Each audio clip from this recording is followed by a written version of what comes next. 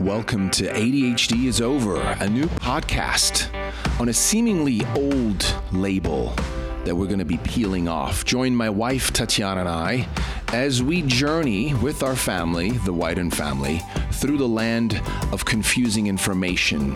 We're going to visit both sides and let you decide because the power is with you. Welcome to ADHD is Over.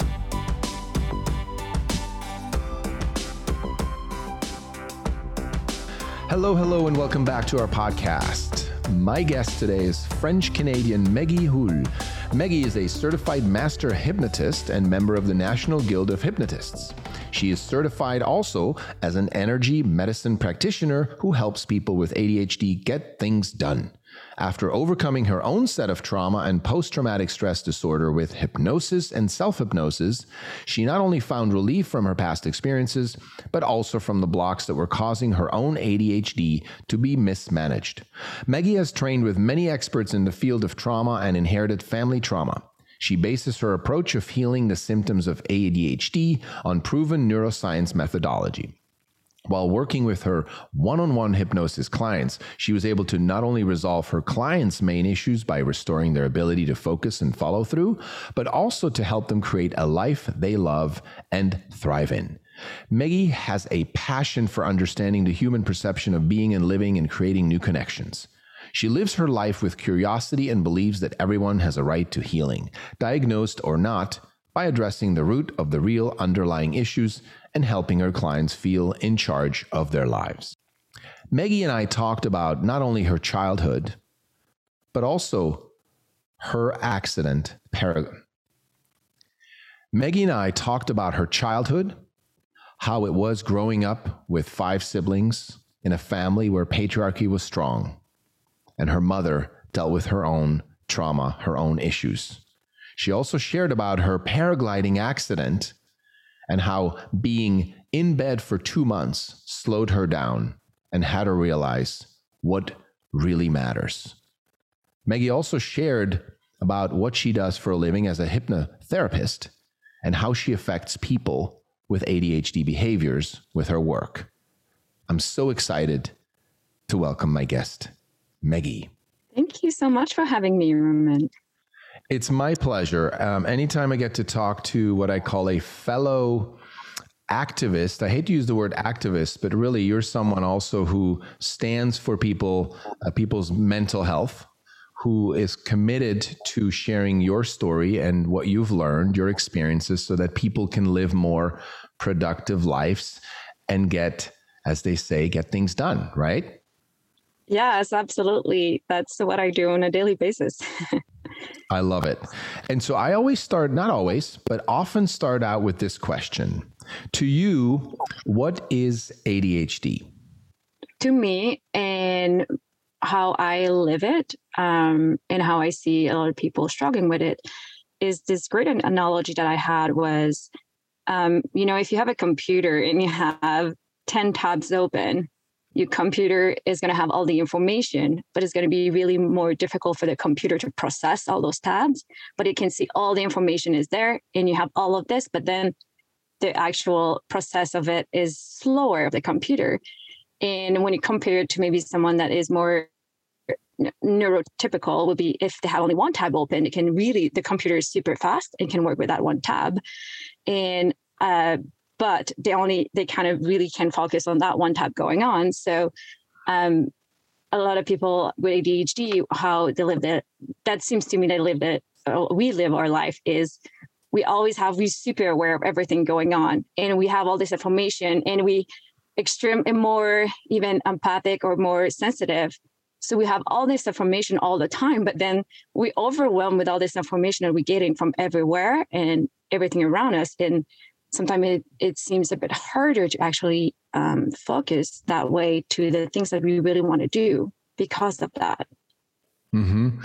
Yeah, absolutely. I totally get that multitasking, right? It's like the jack of all trades, but the master of none kind of metaphor, right? It's like too many tabs open, but really it's just too many tabs open and nothing gets done, right? So what's interesting here is that you described a bit more of I would say, an outcome perhaps of a symptom, right? If the symptom is lack of focus or inattentive, like spread too thin, then the outcome is too many tabs open, nothing gets done, right?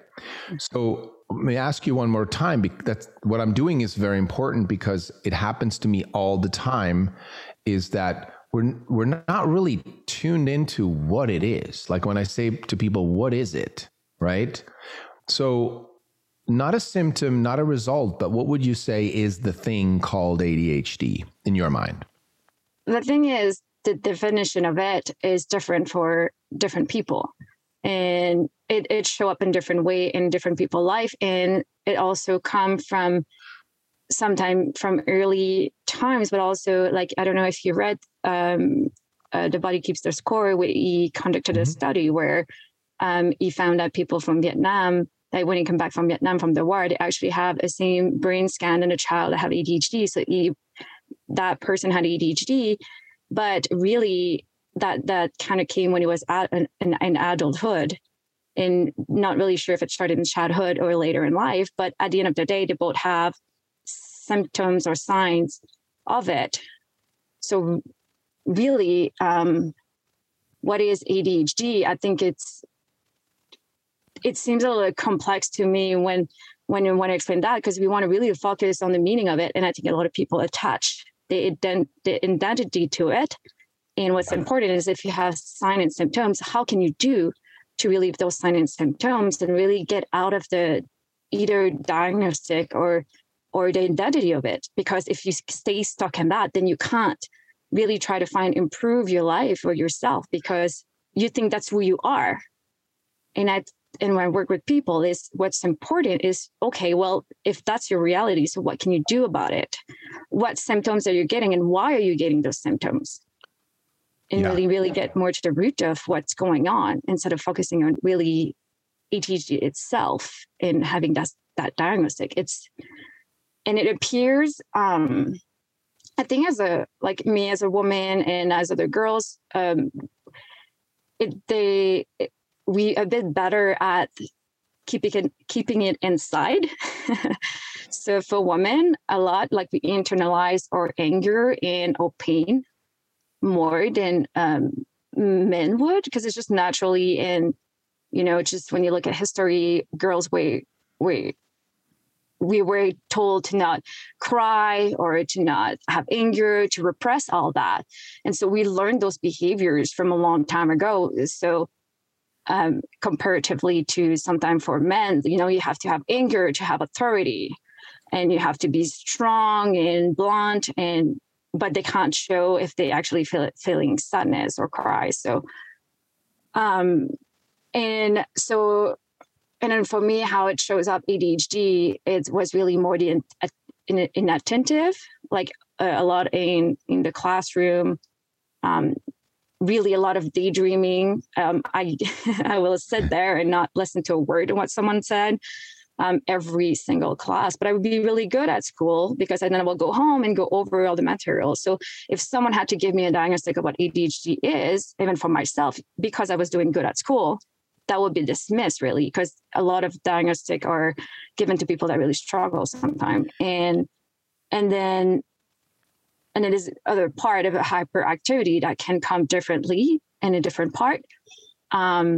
And we did talk a little bit about that earlier another day, and which our activity can be either, you're struggling to stay sit and do nothing in class and be more impulsive with your word and action, but also, and sometimes it's the doing of never stopping to do anything, and just having always something on the go and never taking the time to actually rest and sit down and have self-care.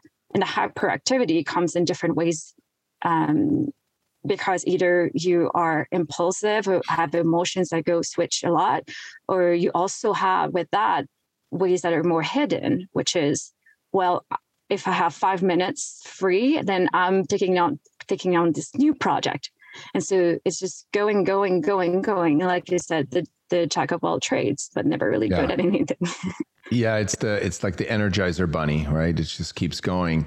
Now, you've said so many great things. I'm going to try to unpack a few of them before we dive into your own personal story around ADHD. But you mentioned the body keeps the score, and yes, I had the privilege to interview Bessel van der Kolk, and he totally agrees. And what you mentioned, exactly that example, that a lot of kids, and I will say the majority of the kids, now after 7 years of research, it is clear to me that the majority of the kids diagnosed with ADHD actually have a form of childhood PTSD, childhood trauma, because it matches with the way their bodies react, the hypervigilance, even the hyperactivity, which is really the body trying to release energy, and you got to keep moving, right? It's uncomfortable to stand still because there's so much energy that needs to be expressed. So I totally agree with that. And I think, yes, for girls, it's different. And they used to call the girls with inattentiveness space cadets, right? Because they would just sort of be like you said, look into space, daydream, right? It's a different way to process trauma or events in your life that have stressed out the nervous system of a young girl, right? So I totally agree with you there as well. We see this all the time. And I just want to read something. This is not just for you, also for our listeners, but we've been working on what's called the ADHD diagnosis survival guide, and it's going to come out right before Christmas. It's like a 30-page PDF, almost like an early version of the book that we're writing. And we asked two questions, obviously ourselves, but to experts. One is, what is ADHD? And the other one is, what causes it? So I'm just going to read you. It's very interesting. So according to the experts, and this is the American Psychiatric Association, the CDC, and National Institute of Health. So what is ADHD? The APA says ADHD is one of the most common mental disorders affecting 8.4% of American children. The CDC says ADHD is one of the most common neurodevelopmental disorders of childhood. The NIH says ADHD is a neurobehavioral disorder that affects 3 to 5% of all American children. So they're all saying something slightly different, and even the percentages are different. A little confusing, right? But that's what they say. But then when we ask, what's the cause of ADHD? The APA says scientists have not yet identified the specific cause of ADHD. The CDC says the causes and risk factors for ADHD are unknown. It's a strong word. NIH says finally, after years of clinical research and experience with ADHD, our knowledge about the cause or causes of ADHD, and here's my favorite, remains largely speculative. Kind of interesting, the top experts, right, that tell us different versions of what it is, at the same time also say, we don't really know what causes it. And so my thinking is always like, okay, why aren't we investing more time and energy into listening to experts like Bessel van der Kolk or Gabor Mate, Stephen Porges, people who all say it's not a disorder. It's something that happens to the child's nervous system at an early age. It's how we react, right? And then the brain gets shaped that way, and then they behave a certain way. So the most important question is, why do they behave that way, right? I just wanted to make that point because we were leading there. Is this a good moment to dive in? I'd love to hear your personal story of how ADHD arrived in your life, like your experience from an early age, if you would take us back there. Would love to hear that. Oh, yeah. Yeah, absolutely. And what's really interesting, I think, because I'm a hypnotherapist, so I have worked with a lot of people that we went really deep and far into when they were really little. And so I have maybe a really greater awareness sometime of how it started for me. And in that case, which I want to go back all the way to what I believe it started even when I was in the womb, right? Because it's not to be dismissed that when we are conceived, we are made of the cells of our parents, of a mother and father, and depending on the situation at the moment, it shapes us. So what I do know from my mother is when I was in the womb, she was really, really stressed because they were building a house.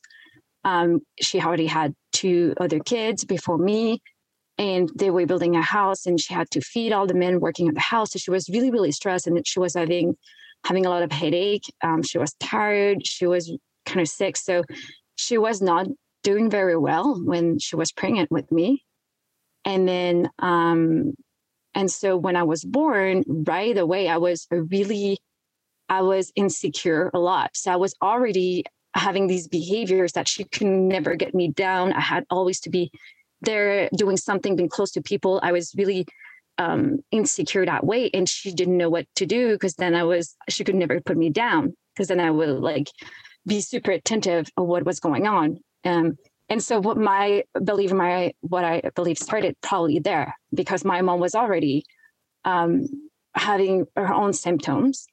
And I don't know the percentage, but most likely when parents have this stress, or parents mostly have also ADHD when we have ADHD, because we when we little child, we become mirror of our surrounding, because that's how we survive.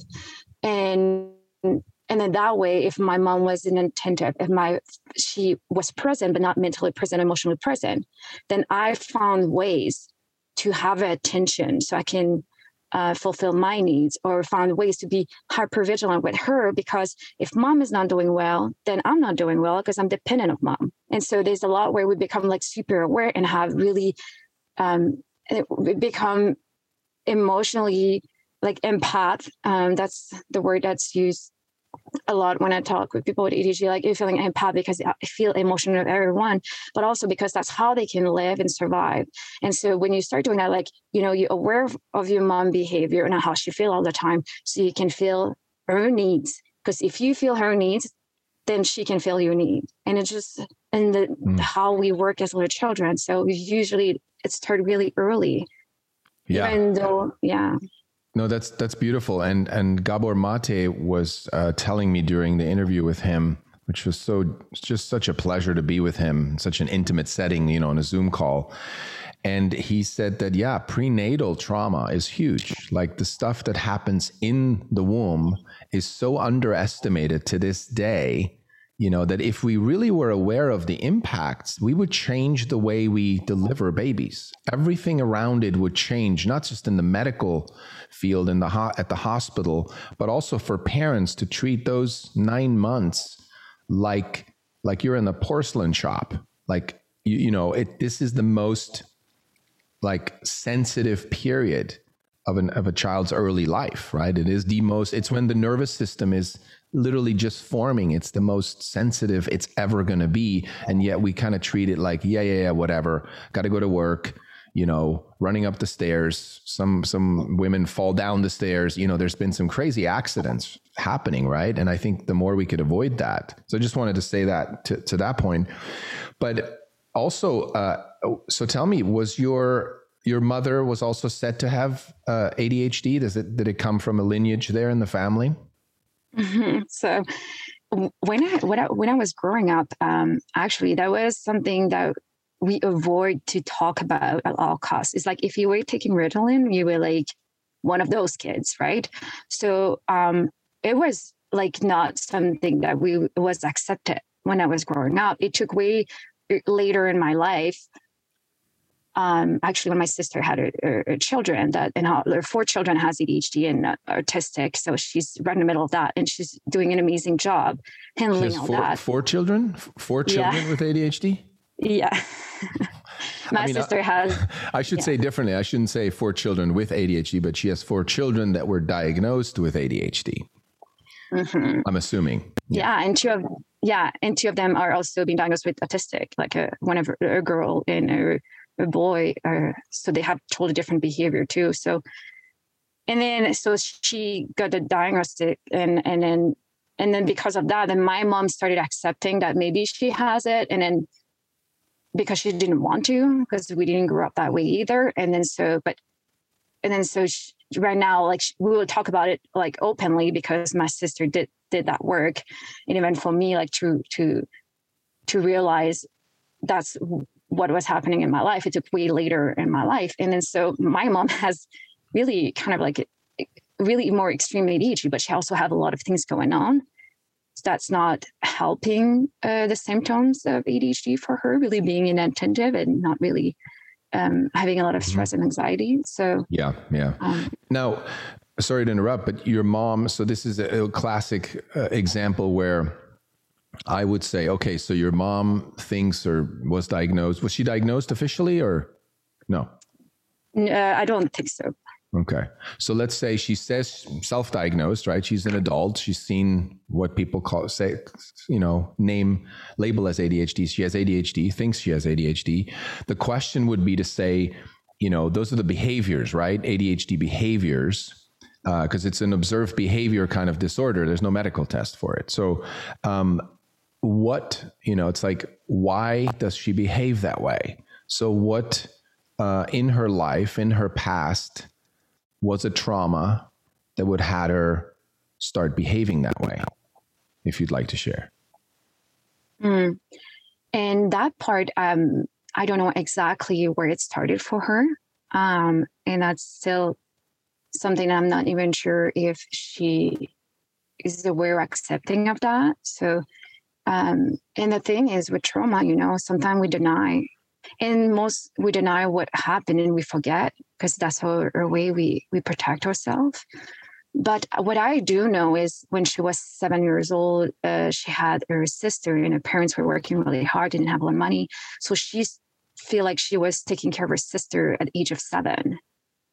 And so that's really young to be feeling like you have all the responsibility to do that. And her father, for a moment, for years, he was drinking a lot. So she had to be, and she was the second of her family of 3, but then her older brother was never there and never helping. So she was at 7, like the little helper of moms. So it's when you look at it and it's like that's a lot. I mean, that's a lot, right? Mm-hmm. Yeah.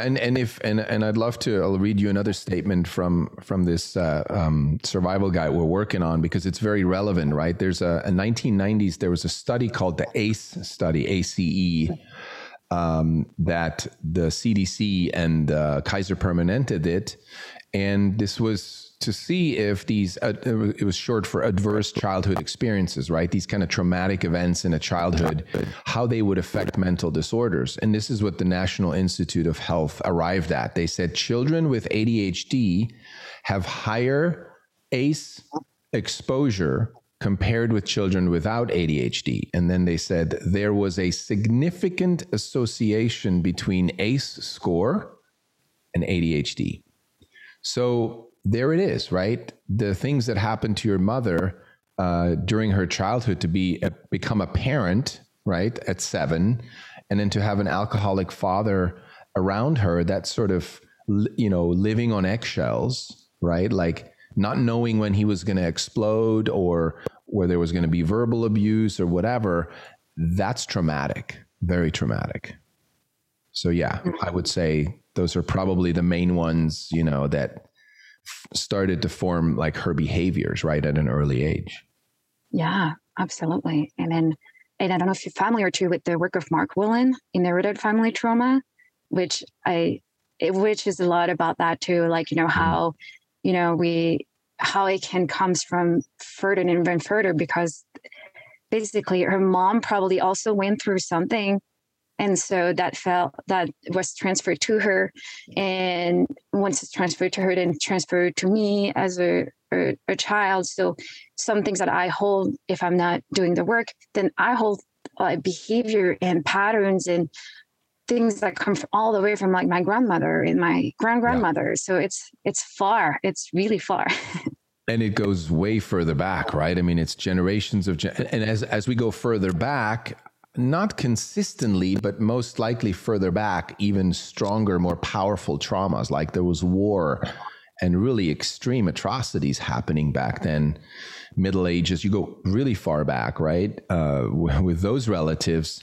So I think you said something really great. You said that, forgive me, I don't know how you said it, but it was something like, like if your mom doesn't do the work, you have to do the work, right? Somebody has to draw the line in the sand.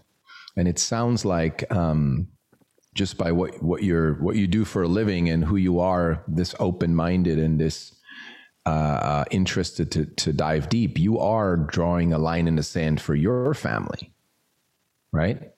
Mm-hmm. Yes. That's beautiful. Yeah, lots of work. And it seems a big responsibility because I think it takes about 3 generations, they say, to heal from trauma. So then if it comes to me, because my mom didn't heal trauma, but me, by healing me, then I'm healing my mother. Because the ways that I'm supporting her, like, and even then sometime when we have parents that are in a victimization or some of the behavior and the thoughts that they have, when we actually also hold it in ourselves, we amplify those within them because we feed each other. So when anyone would do the work for yourself, then you're doing the work for your mother. And for anyone that doesn't have children, it's the same. You can't expect your children to feel a way that you're not feeling. Because if the children go and see specialists and try to do the work, because I do get sometimes parents that want to work with me, they try to work with me. But what happened is at the end of the day, if the child do the work at home, then he's going to go back home and he's going to go back to wanting to be understanding mom and feeling like mom or dad, so they can be part of a family system. So they be included and not excluded by being a bit different. Because when you're so young, you don't really understand. Like, you're just trying to belong and to be part of the family. Yeah. Yeah. And that's why I love the work you do, because ultimately when parents just sort of ship off their kids to the psychiatrist or psychologist and they say, hey, you go get fixed because you're the problem, and nothing shifts at home, and the child is starting to make some progress and comes home, but there's no progress at home, that's going to be counterproductive, right? 100%. 100%. Yeah. Yeah. Now, take me back to, so you were a young woman, you were a girl, and you were said to have ADHD, diagnosed? No, or undiagnosed? Undiagnosed, yeah. Got it. And what had you say or believe, or your parents say or think that you had ADHD? And it wasn't ever coming from my parents. It was, again, my sister as her first child when she was, I think she was 18. So she was really young. So she started very young to be part of this adulthood and doing the work and seeing specialists and all that. So because of what my sister was doing, like, I had this awareness. And how old were you? How old were you? How old am I now? How old were you when you first found out from your sister, or when you first talked about ADHD?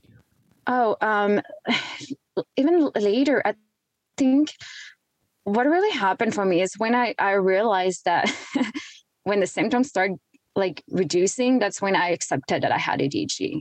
And so that's been like quite recently, and I'm like even wanting to accept that, because I personally, like, even for any other disease, like, I'm like, no, like, I always want to get to the root of like, how can I feel better? But lately with the work I've been doing, I found that people not resonate, but that's how they find me in, because I've experienced kind of a little bit of the before, how the ADHD in its worst state, and I've done the work. And it's still had appear, but I've kind of like understand it better now. Then I've attracted people that kind of want now to work with me in a way, and I understand them. And because of that, I'm like, okay, you know what? And it's self-diagnosed again. But my sister has it, my mom has it. So I'm like, it doesn't change anything for me to get the diagnostic or not. And so that's been like actually pretty recent that I accepted that. Be like really forward to help people that way. But I will say my sister she has been known that for maybe about 10 years. So that she was diagnosed. Yeah. And then her children too, because they were diagnosed and she got a diagnostic. That's actually what happened.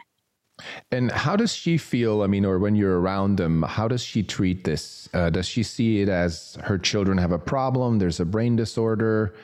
They need to be fixed, or what's her approach to this? And what's amazing is because we have different methods and we learn from each other that way, because her four kids are on medication. But then she have a system. She made a system for them. And if our children don't follow the system, then they feel a little bit out of order. They need to have this calendar that she has. And it's a full-time job. Don't get me wrong. Like she with 4 kids with ADHD, she's like doing work all the time. And 2 that are also autistic, so on the spectrum. So it's even like she has to be doing a lot of work with them all the time with that. So and she was on medication, and she I think she just got off or trying to get off, and with that, but and my approach, I'm more about, okay, so how can we heal that differently without medication? Because I never took medication for it, but I'm also like, I think there are ways that we can reduce the symptoms and the signs, because that's what I experienced. Yeah. Without having to take medication and without feeling sometimes that we are needed to do that. But what she beautifully said is like, for some people to be able to start doing the work, they have to start a medication to just get sometimes this kind of wherever they have to be before they can do the work. And I can see that to understand. Yeah. And it's really interesting because I actually meet both kind of people. I've met people that like, once they get the medication, they're like, oh, okay, now I can think about getting out of the medication, because they were not even able to function at all without it. And they needed a medication to start doing the step to get out of it. And then you also have people that get on medication and then they're like, how come nothing's changed? How come I'm still feeling frustrated? How come I'm still feeling anxious? How come now I take medication and okay, I can focus, but now I'm focusing on Netflix for 12 hours a day. So thinking that it's a problem solving. Yeah. Yeah. You bring up a good point. And I've talked about this before. If we look at the original intention of medication, the medication was really there for, let's say a soldier was fighting on the, battlefront, right? And he got shot and that hurts. And there's bleeding, right? So medication came in to take away the pain and then to, take care of the wound, right? You couldn't have just said like, oh, here's a Band-Aid, go ahead and move on, Medication had its place, but it never was meant to be long lasting, because it would be the same thing what we're doing to our kids with ADHD medication. I'll take it back. What a lot of parents are doing, I don't know the numbers, the statistics, but I don't think there are any. What a lot of parents are doing is they're treating it as like a lifelong, that's how they're going to function, right? In life. So keep giving them the medication. But medication actually is not something, imagine somebody gets shot on the battlefront and you give them painkillers for 3 days. Now they're better. And you say, well, just keep taking the painkillers because who knows? You'll feel better, right? You feel better? Yes. Okay. Well, then keep taking it. Why wouldn't you want to feel better, right? So it's kind of the same thing with children that are supposed to have this disorder called ADHD, because we realize when we give them medication, somehow they can suppress emotionally the trauma, right? And they can focus on schoolwork. But then when we stop medication, they're back, with dealing with the traumas and those behaviors. So we give it again versus actually addressing the deeper wound, right? Not a Band-Aid, but actually really go into the wound and stop the bleeding, if I want to use that metaphor. And I think that's great that your sister, because she said it, she said, well, they need medication now so, they can get stuff done. And it sounds like eventually, including herself, trying to get off of it, right? So I think they're on their own right track, right? That's beautiful. Yeah. And it's hard work. Yeah, I mean, to have 4 children that are dealing with, or she's dealing with their behavior like that. I only have 2, and one of them has the behaviors, or used to have more of the behaviors. It's a lot of work. It's stressful. I hope she has support. Is she in a healthy relationship and has support, or where is she at? She had someone that she could get support from for a while, but I think she's at this point where I'm giving all my. I'm amazed by what she does, because my family's back in Quebec, and I'm British Columbia in Canada right now. So, and we're 6 kids in my family, and my sister is the one also trying to help my parents with everything somehow. I don't know what happened with my 4 of the siblings. They're just like, she's really there, and she's a caretaker. Wow. That's a lot, right? I had the pleasure during the early years of this, right, to have a supportive wife who's aligned with me, right? But to do this on your own with 4 children, right? Even just forget ADHD, just having 4 children on your own and having to survive and supporting your parents. Here's what I'm going to say. There's some strong women in your family, and they've learned it from probably your mother, right? To have to push through and have to keep going. Oh, yeah. I mean, women are so resilient and so good at surviving, really. It's amazing. And I think in my family, because of, we grew up in a farm. My mother grew up in a farm. I grew up in a farm.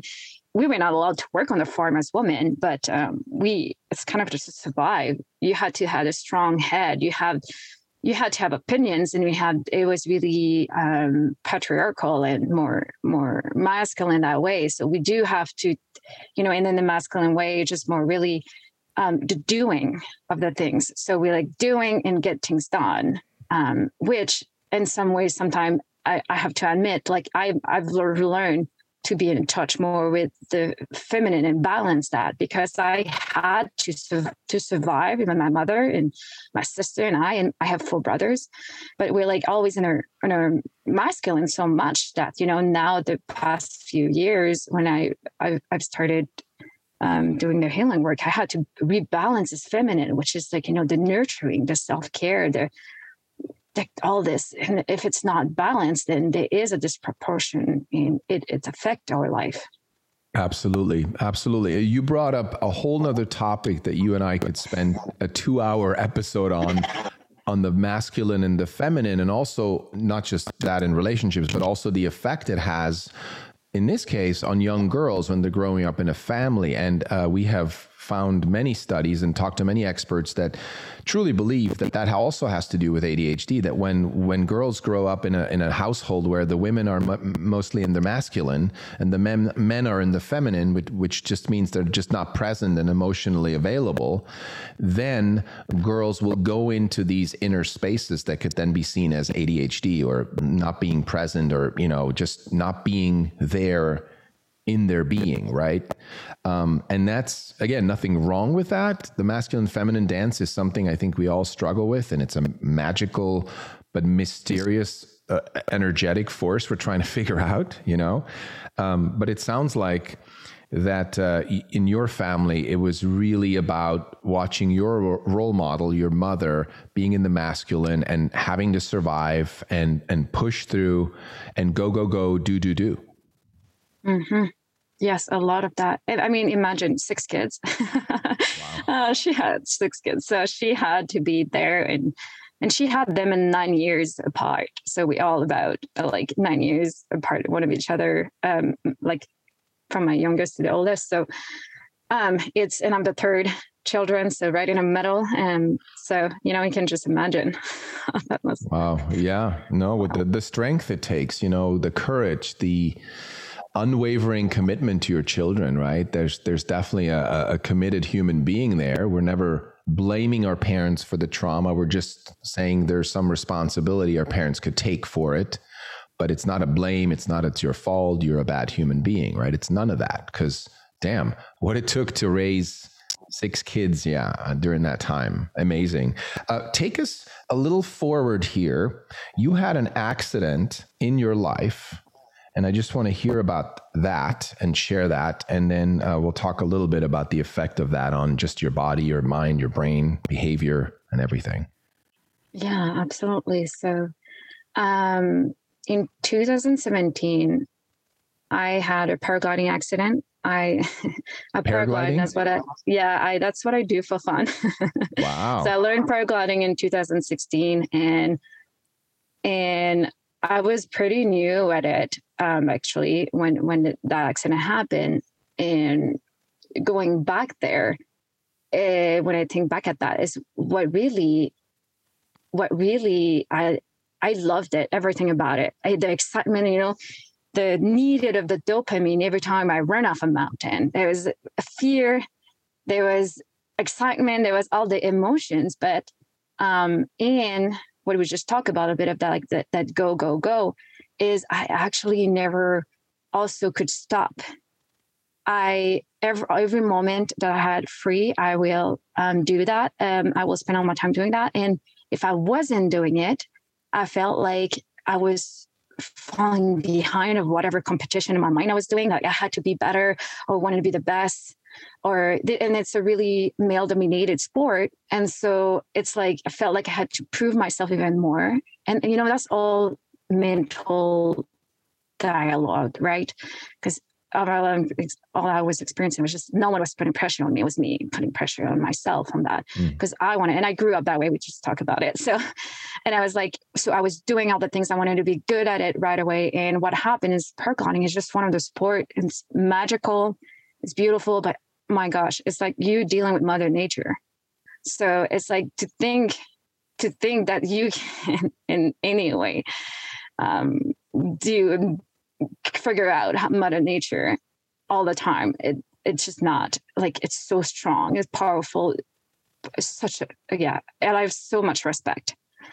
But yeah, so then what happened is a year within the sport, I was trying to do it more. I think I got into the intermediate stage, which I was like not quite a beginner and I was not advanced, but I was like with the intermediate syndrome, right? Thinking that I was better than what I actually was, because I wanted to be better and I was a little bit competitive and I wanted to be kind of in some way needed like kind of validation that I was seeking then, or be part of a community. And if I wasn't doing it and I wasn't part of a community, and at that time it was important to me.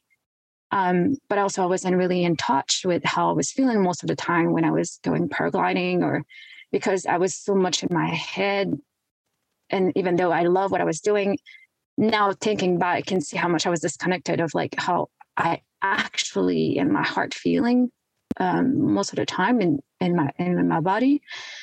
And so and one day, I took off and I flew for an hour. It was beautiful. I was in France then. And then I landed the first time and I was like, wow, it was amazing. It was like around all the like a old church. It was just beautiful. And I do that on my own. It's not a tandem, like I do that on my own. And then I went back up to the launching site and people were still flying. And I was like, I hadn't eaten all day and I hadn't I was tired and exhausted and thirsty, and I knew I should have stopped and go and eat. And if I was just listening for a minute, I would actually be satisfied with what I just did. And then at that moment, I was like, people were still flying. And I'm like, mentally, I was like, I need to fly. I need to be out there and do the things because I can't stop. And I was really doing all the things all the time. And then so I went and flew again for another hour and it was so beautiful. But then when it hit and I was like I was a moment, and while I was flying is my blood pressure went down because I hadn't eaten all day. And then I was not present in my brain anymore. And I was just wanting to go land. I just needed to go eat. But then it was, and then you're flying, right? I'm like, can't press the pause button. I can't just stop in the middle. Like I need to go land. And then at that moment, what happened is I did a maneuver, like I stalled the wing. And so I fell 30 feet or 10 meters.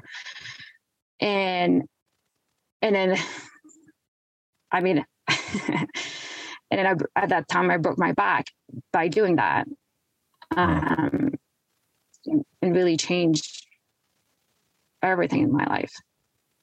And this was 4 years ago, right?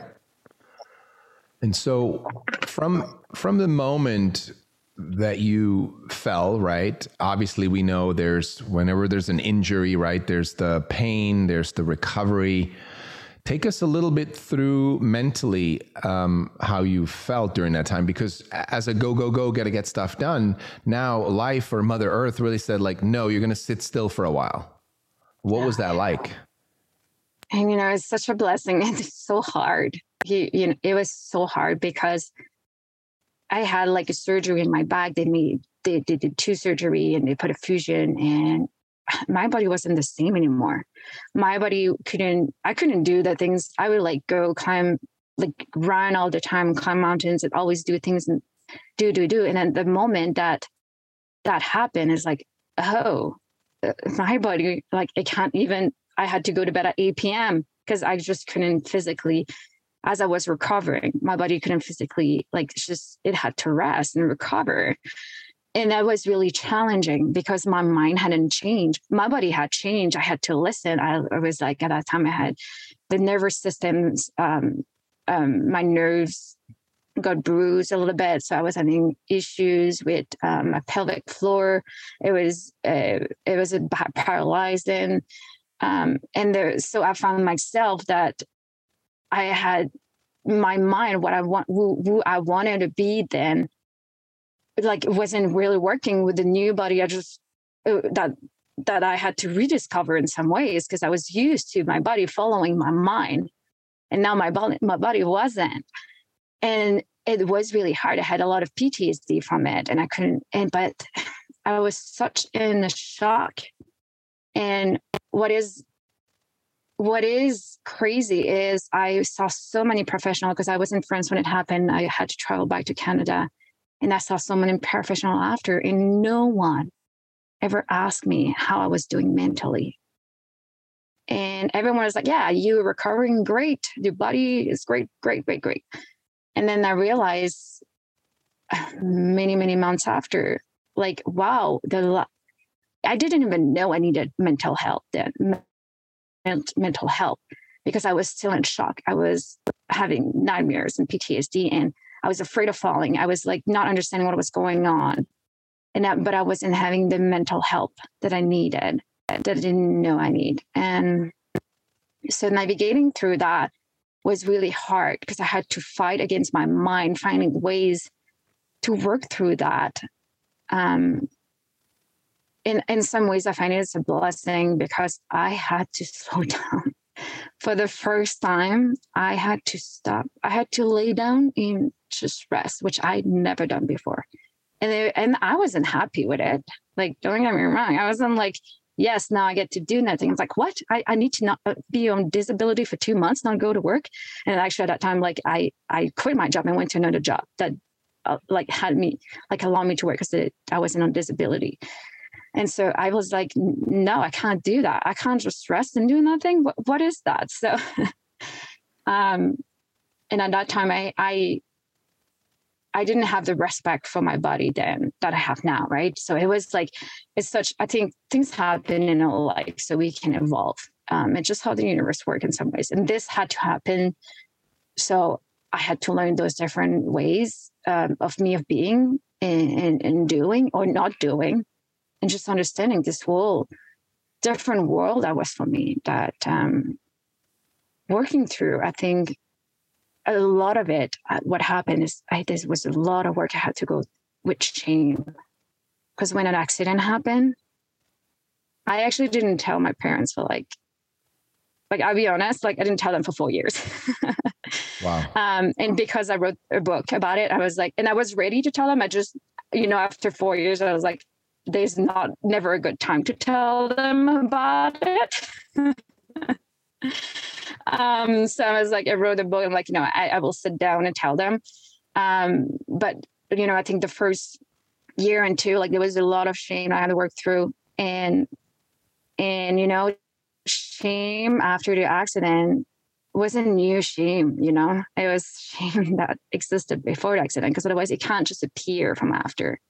And I think a lot of people also I work with, they have sometimes when they have these behavior of the symptoms ADHD, that sometimes they have a lot of shame because they're not always able to manage them or control them. But it's really hard. Shame is destructive. So yeah.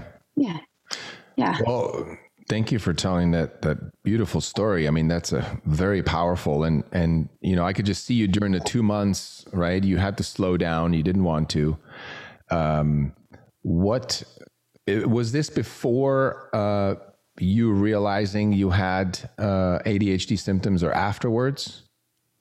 It was after, because I realized I had ADHD symptom after, I accepted that I was, like, putting the word on it, right? Because really what I found over time is slowly how I was starting to, because I started doing the work, working through the shame, working through the trauma, working through accepting my body, the new ways that my body was functioning, or the thing I could do or could not do, because I can't run anymore the same way I used to.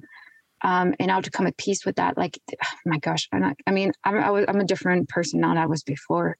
Mm-hmm. And it's when I compared before, oh my gosh, I was the kind of person that had, like, maybe a list of like 20 things all the time, and would always add something. And I had always so many things going on all the time. I was doing all the sports. I was doing all the activities. Anything that was going on, I will do it. I was doing all the mountains. I was doing anything. I would just do it. And then so I will never take a break, even when I was late for all appointments, because I was always cooking something. Like, if I had 15 minutes before free to drive, I will not go early. I will, like, start a new project. And I was, like, always not going to bed until like midnight, 1, 2, because I was busy doing all the things and having short nights. And it was really so much stress all the time. I was angry behind the wheel. I was, like, not managing anything in my life at all. And I didn't even know, because I was actually successful. I mean, in the way that I had a job and a good job. I was traveling a lot. And from an outside perspective, people would be like, cool, she has a great life. She do all the things. She travel, she work. But then, inside, it was not healthy, because when you don't stop, then you're never at peace with yourself. You don't even know. I couldn't even communicate with people properly, because I never really knew how I felt most of the time.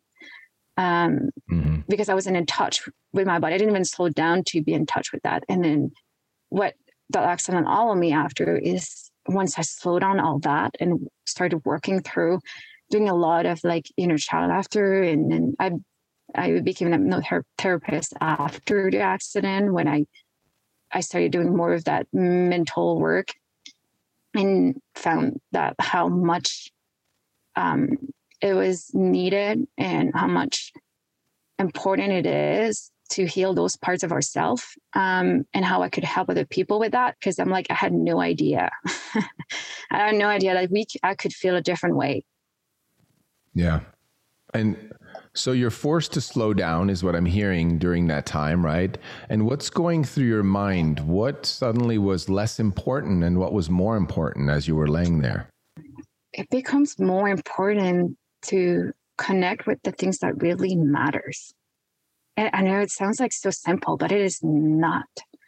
We, in a society where we care so much about our image and how we fit in society, and how we do or say the same thing as someone else. And that was so important before, the way I was look at this thing that I would do right or wrong. I was so hung up on all of those. And then after, now, like, I still paraglide now. But it's so different, because now if I'm, like, there to go paraglide, I'm like, you know what? And everyone paraglide, and, the guys are like, what, paragliding today is the perfect day. And I'm like, I'm just not feeling like it. I'm like, if I go inside myself right now, I'm just not feeling like being attentive to what I'm doing right now. I'm like, being too distracted today because I'm thinking too much about this. And no, I don't care. I don't need to do something because that's what I think I should do to be part of whatever, or how people perceive me. Mm-hmm. It's like to sit with it and be like, you know what? I will do it if I want to. And if I don't want to, then I'm not going to do it. And it doesn't matter what other people say, because we care so much about that. Oh, yeah. Well, you're talking to somebody who grew up in Switzerland, which is the country of looking good to the outside of the world. Not the only one. There's Italy. There's other countries that, you know, we're raised to make sure that everyone thinks we're doing great. We look great. We're orderly. We're well dressed. We're on time, you know, all that stuff. So I'm still shaking that off. Still going to be a while. But yeah, what I'm hearing there from you is definitely this sense of being present to your own intuition, what you actually want to be doing, or in the moment to moment, right? And then also, not really letting go of that need for approval of others, right? Mm-hmm. Those are massive, massive things. And so now you wrote a book. You wrote a book about your journey. And I just want to talk about your book for a little bit and then hear more about the work you do with people or children, families with ADHD. But yeah, tell me about the book. When did this start? What's the book called? Where can we get the book? And where are you at nowadays? What have you gotten from this book writing journey? Yeah, absolutely. The book is called Finish What You Start. Simple. Yeah. Which in a lot of way, and it's a different way, because what I found, like, we have to-do lists, and a lot of time people come in like, I just need another to-do list to do this. And I'm like, at the end of the day, no to-do list is going to make someone finish a to-do list. And so I'm like, more, okay, so what is really going on when we don't finish what we start? What's going on when we have all those things that we're supposed to do, or think we should do, or want to start and not getting it done? And because of the nature of the work I do, also hypnosis and hypnotherapy, and really getting to the root of what's going on. And when I wrote the book, I thought it was like a need for me. I wanted to talk about how different it was from before and after the accident, how the things I worked through that just changed totally for me, to relieve me from just, you know, and basically stress is the big factor that make us being really negative. But stress is not just a stress of too much to do and not doing it well enough. Stress is from emotions or lack of boundaries, or anything going on in our life that we're not handling is causing stress in our body. And so, other than just the too much to do, what are we not addressing that's causing stress on our mind, on our body, that actually make it us impossible to focus on the thing that we want to do and finish what we start, and how we handling it. So for me, it was really, I wrote the book at the beginning thinking I was writing about, more how I'll cultivate like self-compassion, because I think that's a lot of what I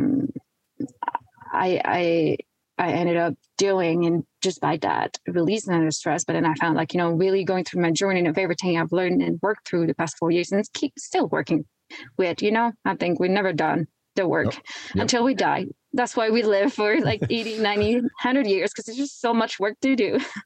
Yep.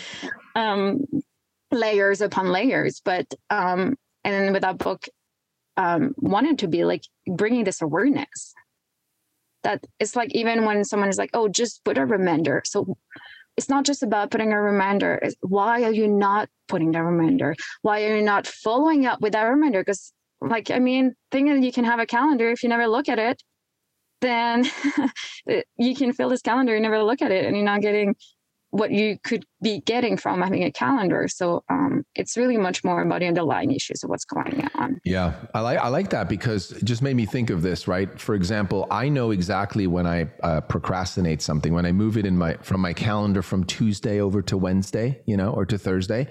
It's either it's too much responsibility. I don't want to take it right now, or I believe that I'm not good enough. I can't do it, or I'm going to mess up, right? Some version of that.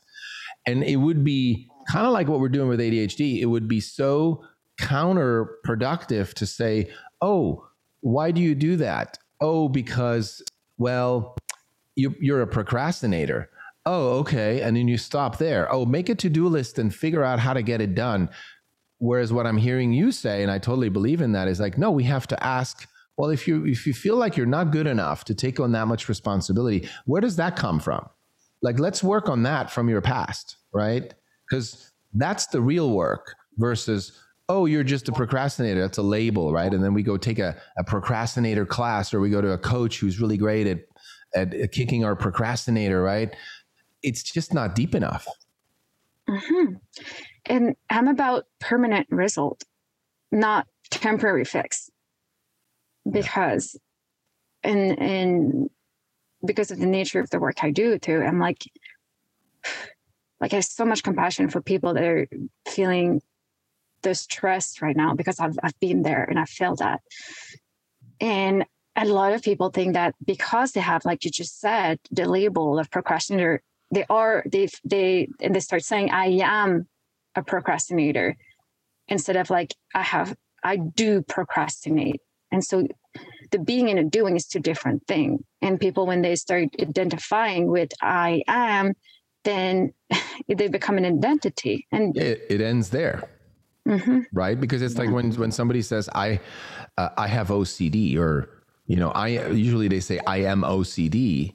I always say, how come? And they go, well, because I have OCD. So, well, that doesn't compute. You can't be OCD because you have OCD. It's a label we made up, but there's symptoms you have. How come? Why are you behaving that way? Right? And then you start, that's where the work starts. That's not even where it ends. You start there, right? Which sounds like what you did, not just with your book, but also your work. Is that how that sort of translated over, or transitioned over from your book to your hypnosis practice, or hypnotherapy practice? Yeah, so I've been a hypnotherapist for a few years now, and a lot of the example are even in there, because I have some stories too, is I go in the deeper part of like, why are you not going to bed at a time you want to go to bed? And I share some stories of people I've worked with, and how we actually got that information from them, and what was really going on with them. Yeah. In that way, because of the clients I've worked with, and really having this understanding that, if you actually don't stop to ask yourself why, the days, having ADHD doesn't, it feels like it not really disappear completely, because the days that I'm like finding myself going to the kitchen, starting something for 2 seconds, and then going there, starting this other thing for 3-4 seconds. Those days I'm like, wait a minute. What am I doing? I'm like, what is going on? And in that moment I'm like, what am I doing? Oh, sometimes, just tired or need rest, and I didn't sleep enough or something, or sometimes there's something on my mind going on. And then because I use like those behavior and symptoms now to like inform myself. I'm like, oh, wait. I'm doing this right now. What is going on? That I'm like not really having in my conscious mind, but like more in my subconscious mind. And then doing the work like that like I have some stuff in the book to help with that. And actually, if for readers, listener right now, if they want to read the book, I have right now, I'm giving it away for free for people listening to this podcast. And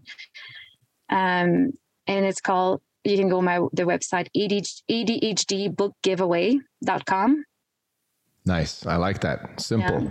ADHDbookgiveaway.com for our listener. That's where you can find Finish What You Start, Meggy Uhl's book, which I'm excited to get my own free copy, of course. But so let's talk a little bit about your work. So first of all, congratulations on finishing a book, because you finished what you started, right? So you're walking the talk. which I think is awesome. And I want to know a little bit of how does your work, how have you seen your work as a hypnotherapist affect people or children or families with ADHD? The thing that I've seen that work so good is I teach self-hypnosis. So I work mostly with adults, and when I teach them self-hypnosis, it's a little different than just meditation, because we focus on something with self-hypnosis, and it's what happened for a lot of people, which I think is amazing. The first time they experience it, they're like, whoa, like for the first time, they feel relaxed. They feel like their body's sinking in, but just feeling relaxed. And because they used to be always doing this something and not usually habituated to relax that much and always be doing something. For the first time, what happened is they access a part of their brain that actually in their subconscious mind, because that's what hypnosis really do. The part of the brain that is just extensive, that is really who they are and what they want and desire. And the subconscious mind is a bit more of a personality, where when you are in your conscious mind, it's everything you perceive, But so sometimes when you have ADHD, like, when you talk earlier with the tabs, is you're always analyzing everything, always so busy. And then you have your critical factor, which judge and criticize and see if it fits with the subconscious mind. So the brain is just so busy all the time. And then when they get into the state of self-hypnosis, then they don't have that chatter, that scattered brain. And so they can actually relax. And when they access that, it's like night and day. It's a lot of people realize that actually it's possible for them to relax because they never experienced that. And then I teach them that, because I'm also, like I said, I'm for permanent technique and not like temporary results. So I teach them that so they can use that and learn how to do that on their own, so they can recreate that space and heal through that with that. Yeah. That's beautiful. And that also, again, goes back to what we were talking about earlier with the nervous system, right? With the body keeps the score, or the polyvagal theory is if your nervous system is not in rest mode and calm, well, then you can't focus. You can't make, say, algebra your priority when you're processing a divorce and alcoholic father at home. How are you supposed to do algebra? Literally, the brain can't. The prefrontal cortex can only do one thing at a time, oversimplifying it, but literally that's what we're seeing with kids, right? So again, very important to calm down so that we can be with, like you said, awaken the subconscious, right? That's where the real change gets made, I would imagine, right? In the behavior. Mm-hmm. And the behavior patterns. And it's kind of like reprogramming some of the program that we installed when we were a little child. Like every time that you did something that someone criticized you, then it becomes, and that's how a lot of people self-criticize, because at some point, an aunt or an uncle, someone in family criticized themselves or you, and then it becomes your patterns, like you put a meaning to what's happening in a belief with that. But then, what you learn when you were a child is mostly not serving you when you're an adult to have this kind of thought. And so when you do the work in the subconscious mind, it's just you access that part, that belief directly. So if you want to make change, it's just so much faster when you directly in that part of the brain than just doing consciously trying to do the change. I mean, I love it. And I'm so just, I don't know what the right word is, perplexed, flabbergasted, because I just thought of this quote that one of our experts, Bruce Lipton, who's a biologist, developmental biologist, he said, ADHD is not, the issue isn't the hardware, meaning the brain. The issue is the programming. What goes in, right? What creates the tape, like you were saying? We've been programmed with a certain tape, and that influences our behavior out in the world, right? Our actions. And unless we change that tape, we're going to keep getting the same behaviors. But if no one asks why the behaviors are there and how they got there, If we just say the behaviors are wrong, they don't work for this world, this school system, this family, let's medicate or let's label them as the problem, then we're ignoring pretty much the entire work you're doing, which is going underneath and really trying to change the tape, which I think is the most important thing, right? You can have a bullhorn, and the bullhorn is a powerful tool, but it's what you're saying out, what you're letting out through the bullhorn out into the world, right? The dialogue that's on that tape is what matters, right? Mm-hmm. Yeah. Pretty crazy how even, the advertising industry knows exactly that works. That's why we keep hearing the same song or the same jingle or slogan 200 times, because it stays in your, if anything, conscious, but subconscious, Like my kids, sometimes we don't watch commercials, but if they ever run across a commercial on YouTube and they hear it more than 4 or 5 times, they will tell me about it at some point because it's there. Right. And so the advertising industry knows this, but the psychiatrists and psychologists go, yeah, not really that important.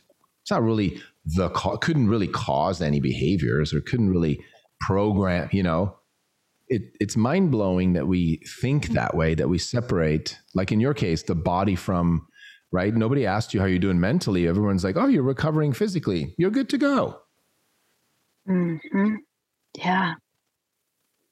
So, and what you just said, I think what's important, which is interesting, that some psychiatrists would say that because, the brain doesn't make a difference between what's real and what's not real when you have image. So when you're watching TV, it doesn't make a difference if it's real or not. So if you're watching something that is really sad and you start crying, it's just TV. Somehow it's still generated emotions.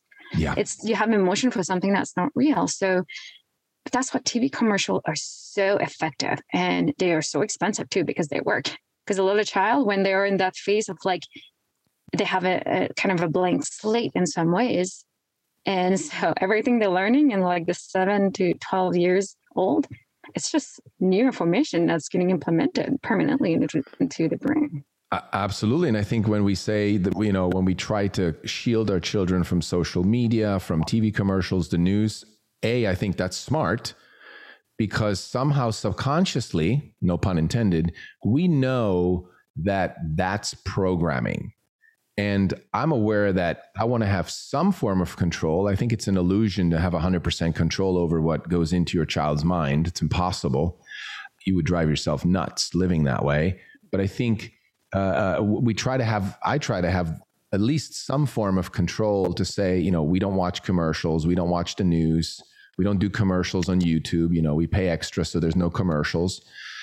And we just can't monitor all the YouTube content, but we constantly have conversation about what is appropriate, what is not. There's only so much we can do, but I think it's so important because any blank slate, aka baby born today into this world, is born into a dialogue of programming. And it will get programmed that way unless that human being is shielded to an extreme degree. It will become of this world, right? That's why we're all kind of in it. We're all like, what do we do? Ooh, because we all have the same similar programming coming at us. But to just ignore the fact that the brain develops in relationship with the environment, which a lot of psychologists do when it comes to mental disorders, it's nuts. It's crazy. Mm-hmm. Wow. So, I admire what you do. I admire the work you do. And I acknowledge you for working with people with ADHD and families. And it makes a huge difference, right? Any human being you can help to reprogram sort of negative dialogue that doesn't work for them is a more effective human being out there, or more productive, positive, whatever you want to call it. So I acknowledge you for essentially changing your career to make a difference, right? Yeah, absolutely. And I love this work. I'm amazed of the capacity and ability as human beings. And I mean, just so from what you just said, I think as parents, when you start understanding all those layers, then we also start hyper focusing on like, oh, what should I say or not say? But, in some ways, I think it's also understanding that it's just going to happen that as an adult, everyone has a need for healing and do the work. It's just part of the human life. Like in some ways, it's kind of why we're here. Like we have to work through those things. And we're programmed what serve us now, because when we were young, it was just another time too, and it's outdated. So it's just part of like life. Your children will have to work through their own stuff, and that's okay, whatever. Like you won't break them. They will just have to learn from it. And, it's just an experience. It's just part of life. Absolutely. I agree. And that brought up another interesting thought, which is, if we were to really allow our children to be seen, right? If we were to really acknowledge that there was trauma in their lives, right? For most of them, I'm not saying all of them that are what I call misdiagnosed with ADHD had trauma. Sometimes it's physical trauma, right? You have a concussion in your head. Sometimes it's actually physiologically something that happens. But for the most part, from my own research of 7 years, it's like 85% plus traumatic events. And if we were to acknowledge them at least, and us parents do the work, right? Like you and I were digging deep to draw a line in the sand so that trauma doesn't get passed on to our children and so forth, right? If we at least did that, I think we would sort of tap into almost a bigger picture spiritual vision of, oh, trauma is actually here for us to grow from, not to ignore it and pop a pill and have the right behavior so we fit into society. No, if we actually look at the trauma and we see it for the value it brings, and we transform past it, who could we become as a society, right? I mean, that's just a large question. Superpower. We'd be super powerful. Mm-hmm. Yeah. I think we have only seen 10% or 8% of the superpower we are. Yeah. Mm-hmm. So, well, I love this conversation, Maggie. We may do a follow-up in the future when you write your second book. Let's see, it'll be called, first one is Finish What You Start. The next one will be Just Get It Done, or What Are You Doing Next? Come on. No, I appreciate our conversation, and thank you for being open and available to do this. And I just want to ask you one last question, which is there anything that you would like parents of children that were diagnosed with ADHD, such as like your sister, what would you like them to know about their children? Let them express their emotions. And that if as a parent, we do something wrong, like we say something wrong and we realize, then we have to go and apologize. Because children, there's a lot of things when parents have anger, they don't understand. And even we think like, oh, you go in the corner and you're going to learn from a lesson. From working with adults for years now, most of the time we go back to those events and those they're like, I don't know, my parents is angry. I don't know why. And the parents think the child knows, but the child doesn't. So I think it's important to let the child have emotion, to talk about emotion, to put names on emotions. And just from there, allowing them to feel them and accept them. And that's going to make a big difference for them as they grow. Beautiful. I love that. I would definitely agree with the emotion. Emotions are so important to be expressed and felt and processed and move through them instead of suppress, make wrong, try to fix it, right? We would have a different world, wouldn't we? Mm-hmm. Yeah. Beautiful, Maggie. Well, it's been a pleasure. And I'm going to have the links to your work, your website, where people can contact you, to your free book. Thank you for making that available to people. I'm going to have that in the show notes. That's where we can find you and your work. And thank you so much for doing the work you're doing out in the world. Well, thank you for having me. That was a pleasure. It was mine.